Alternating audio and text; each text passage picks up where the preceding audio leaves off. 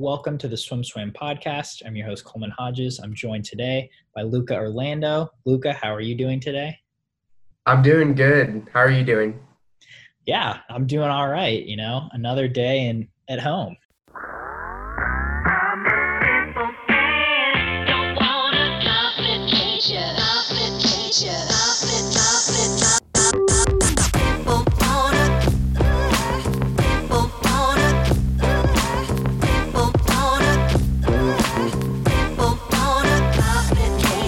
So you have graciously agreed to share with us some personal information, namely the top 3 swims of your career, the top 3 swims that you've witnessed.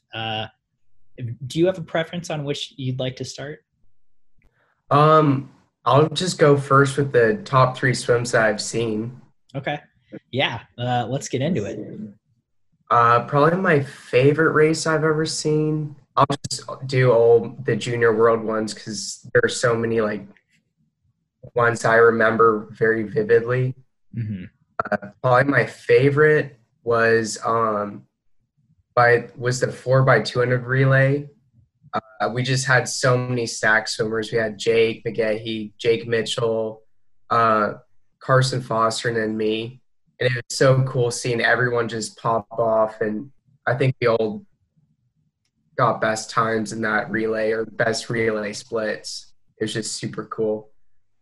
Another one was the 200 breast at Junior Worlds. It was, who won it? Do you remember? Matheny, right? Matheny, yeah. Josh. I can't believe I forgot his name. His 200 breast was super cool.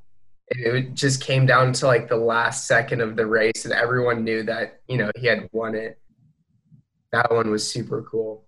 And then probably Carson's 200 IM at Junior Worlds. It was just, again, awesome.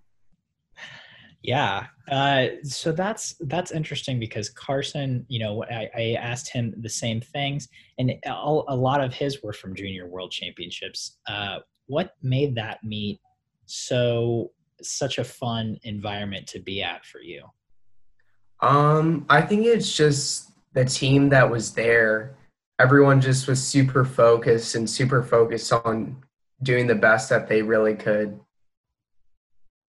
Yeah. What can you kind of take me through, once the team was compiled, did you guys have a training camp together? How much time did the team actually spend as a team before the meet started?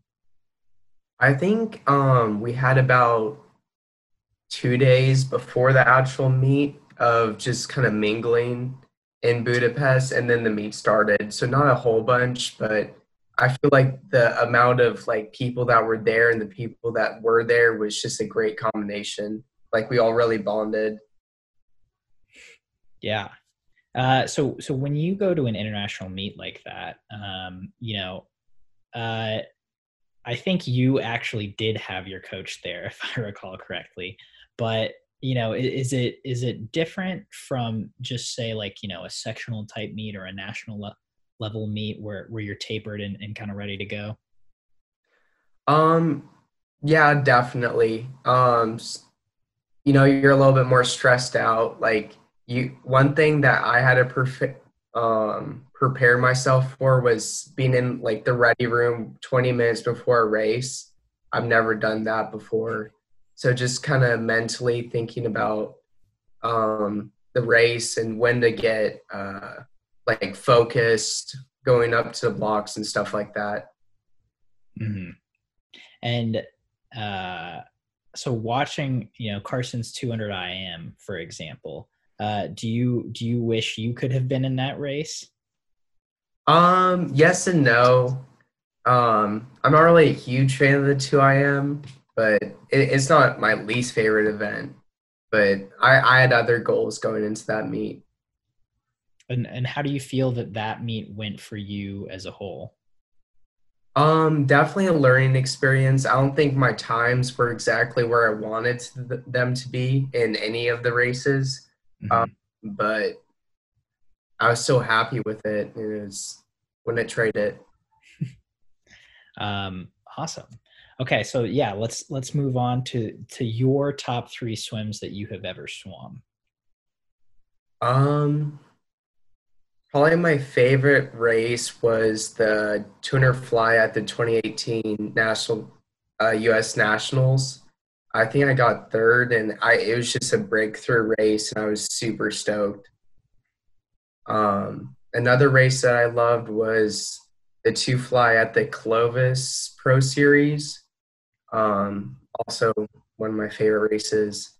And then probably 200 freestyle at this last US Nationals where I dropped like a few seconds and I was just also super stoked. Yeah. So let's break those swims down a little bit. So let's start with your 200 free at nationals. Coming into that meet, where were you at physically? Where were you at mentally? Especially heading into that 200 freestyle. Um, well, it was definitely something that I did not expect. I didn't get that much rest going into the meet. The goal was just kind of to make the junior world team and then or make it in the two free, two fly, and 100 fly, and then obviously taper for junior worlds. So I was not expecting to drop like that. And kind of going into that race specifically, that 200 freestyle, where was your mind right before it or during the race, if you remember? I just remember my coach telling me to go after it and just really uh, smoke them on the third 50 is what he said. So that's kind of what I tried to do. Yeah. um so moving on to that 200 flying Clovis, and I'm sure you've thought about it and talked about this race quite a bit, but I'm guessing that was fairly unexpected for you. Yeah, that too was also very unexpected. I didn't get that much rest going into it. And what what was different about that race, or what really clicked for you during or before that race?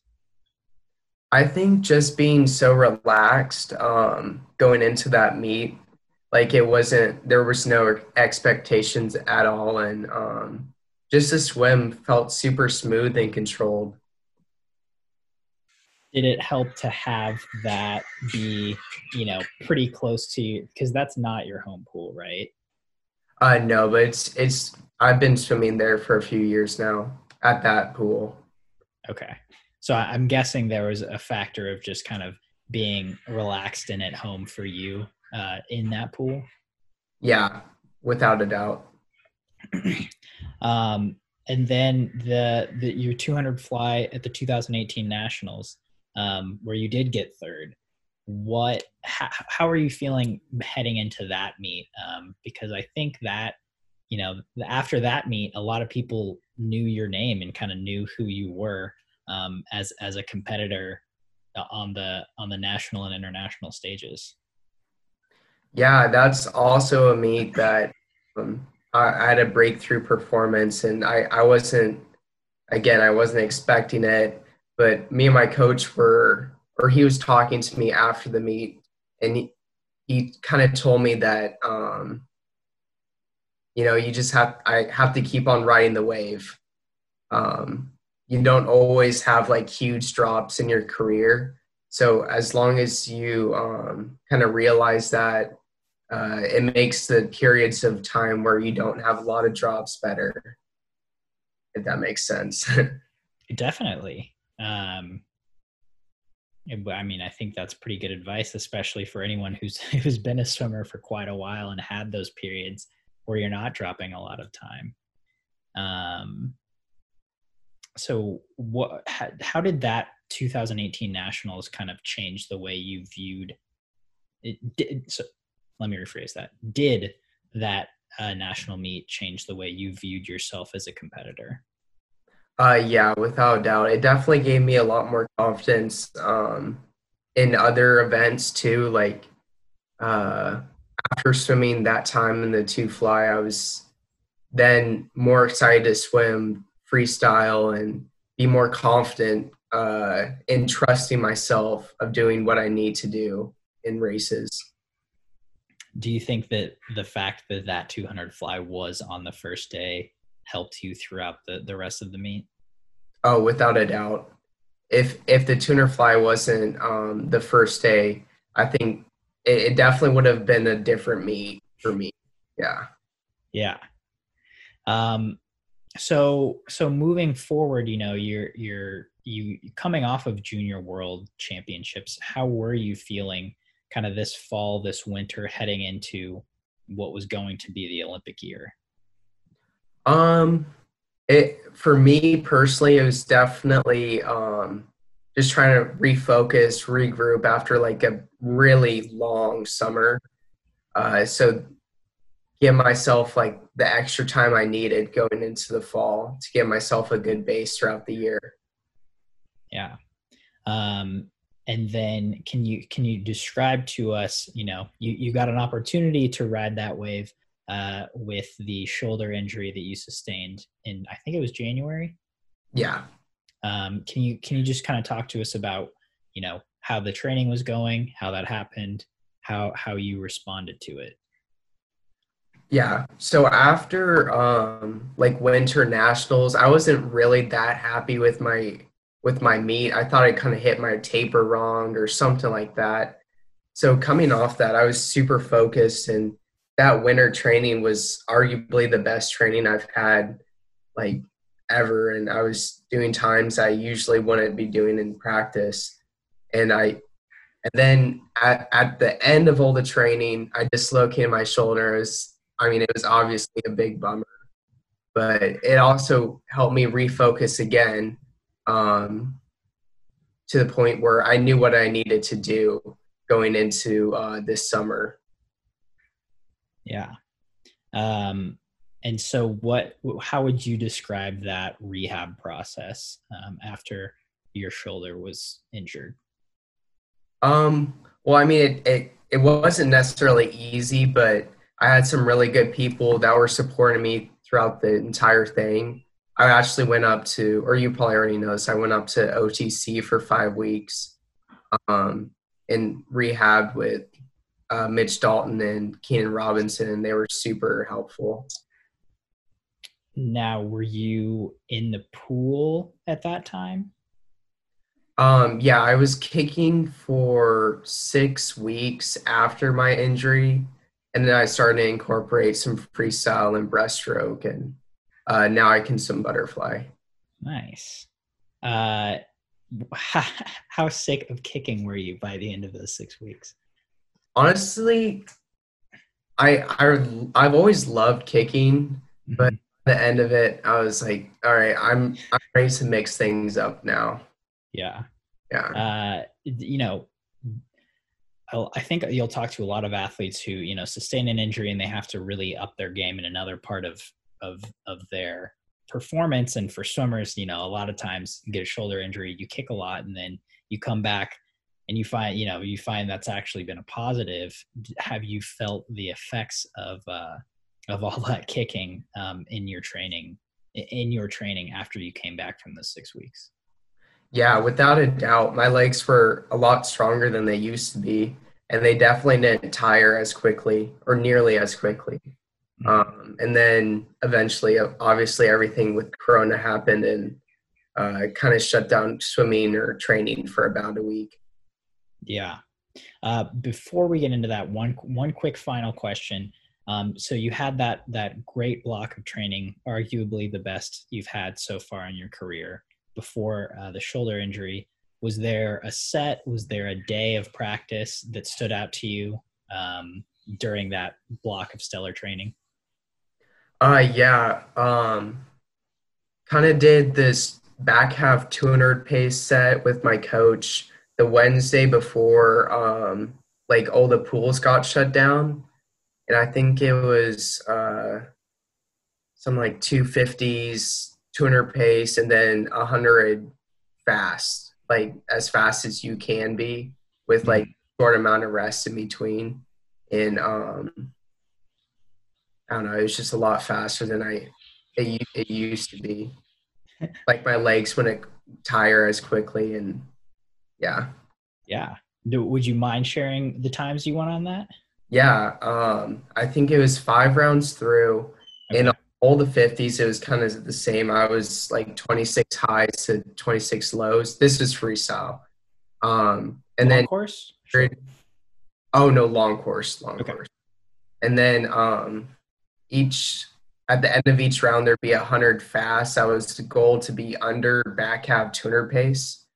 And each round, I think it was 5 rounds, and I went 56.0, 55.5, 55.0, 54.5, and then the last one was 54.0.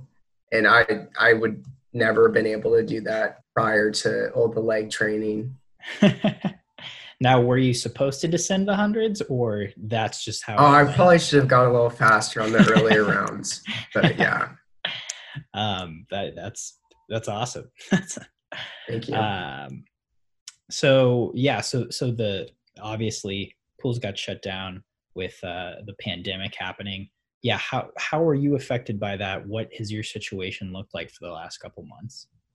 Actually, I've been really blessed that I actually have a person that I've been training at pool who has like a 25-meter pool Okay. over there every single day. So training really hasn't changed so much, or changed that much for me. It's been more of like not being able to swim with other people. That's the really only change. Yeah. And uh,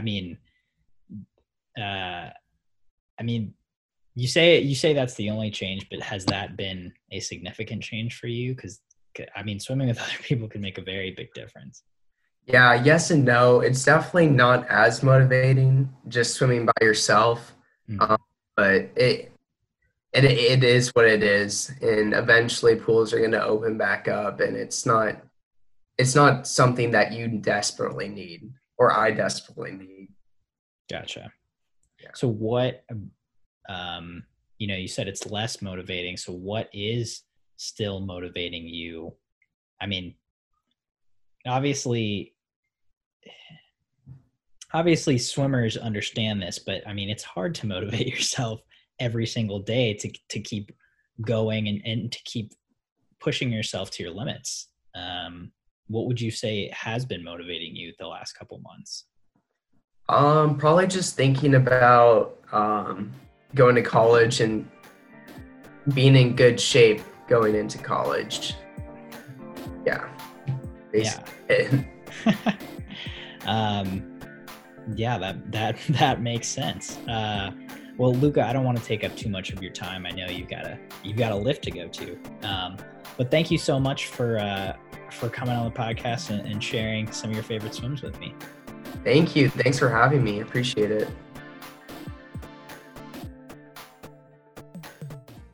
Hey, do you love SwimSwam as much as I do? Do you want hours of endless practice footage, race video, and a guide to the best pancakeries in the country? Then subscribe to our YouTube channel below.